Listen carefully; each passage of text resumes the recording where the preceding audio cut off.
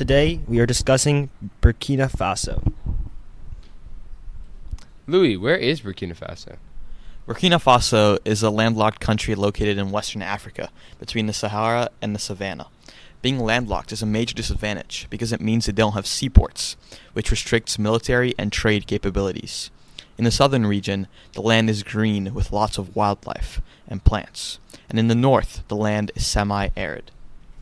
Wow, does Burkina Faso have any other challenges? In Burkina Faso, they deal with everyday environmental problems like water shortages and security issues.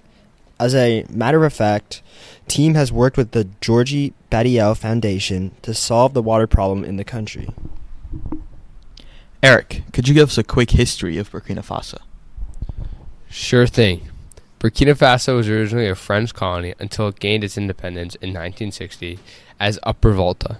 In 1983, a man named Sankara gained control of the country and adopted radical left-wing policies, but he was ousted by Blaise Compaoré, who went on to rule for 27 years before being replaced in a popular uprising in 2014. That does not seem like a stable government. How is the Burkina Faso's government structured?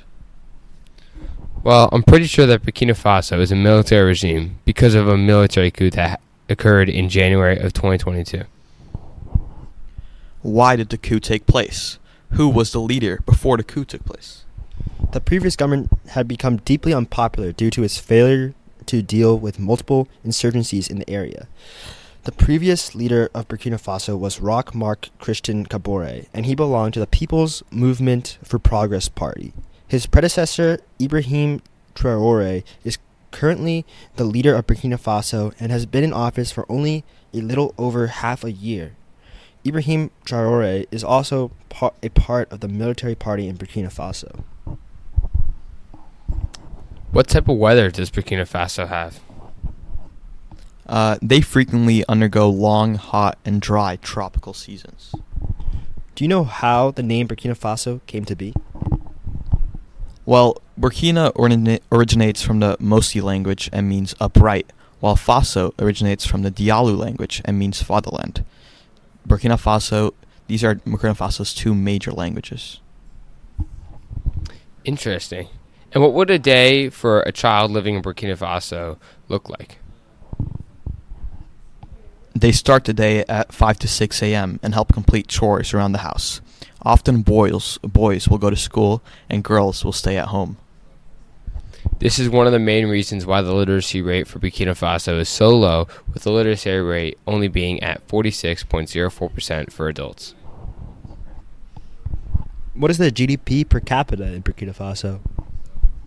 Burkina Faso's GDP in 2021 was $893.08 US. What is the average lifespan in Burkina Faso? The average lifespan in Burkina Faso is around 59 years old. Is Burkina Faso a free country? No, not really. According to freedomhouse.com, it gives Burkina Faso a score of 53 out of 100, with low political rights and average civil liberties. It is considered partially free. Interesting. Thank you for having us here today.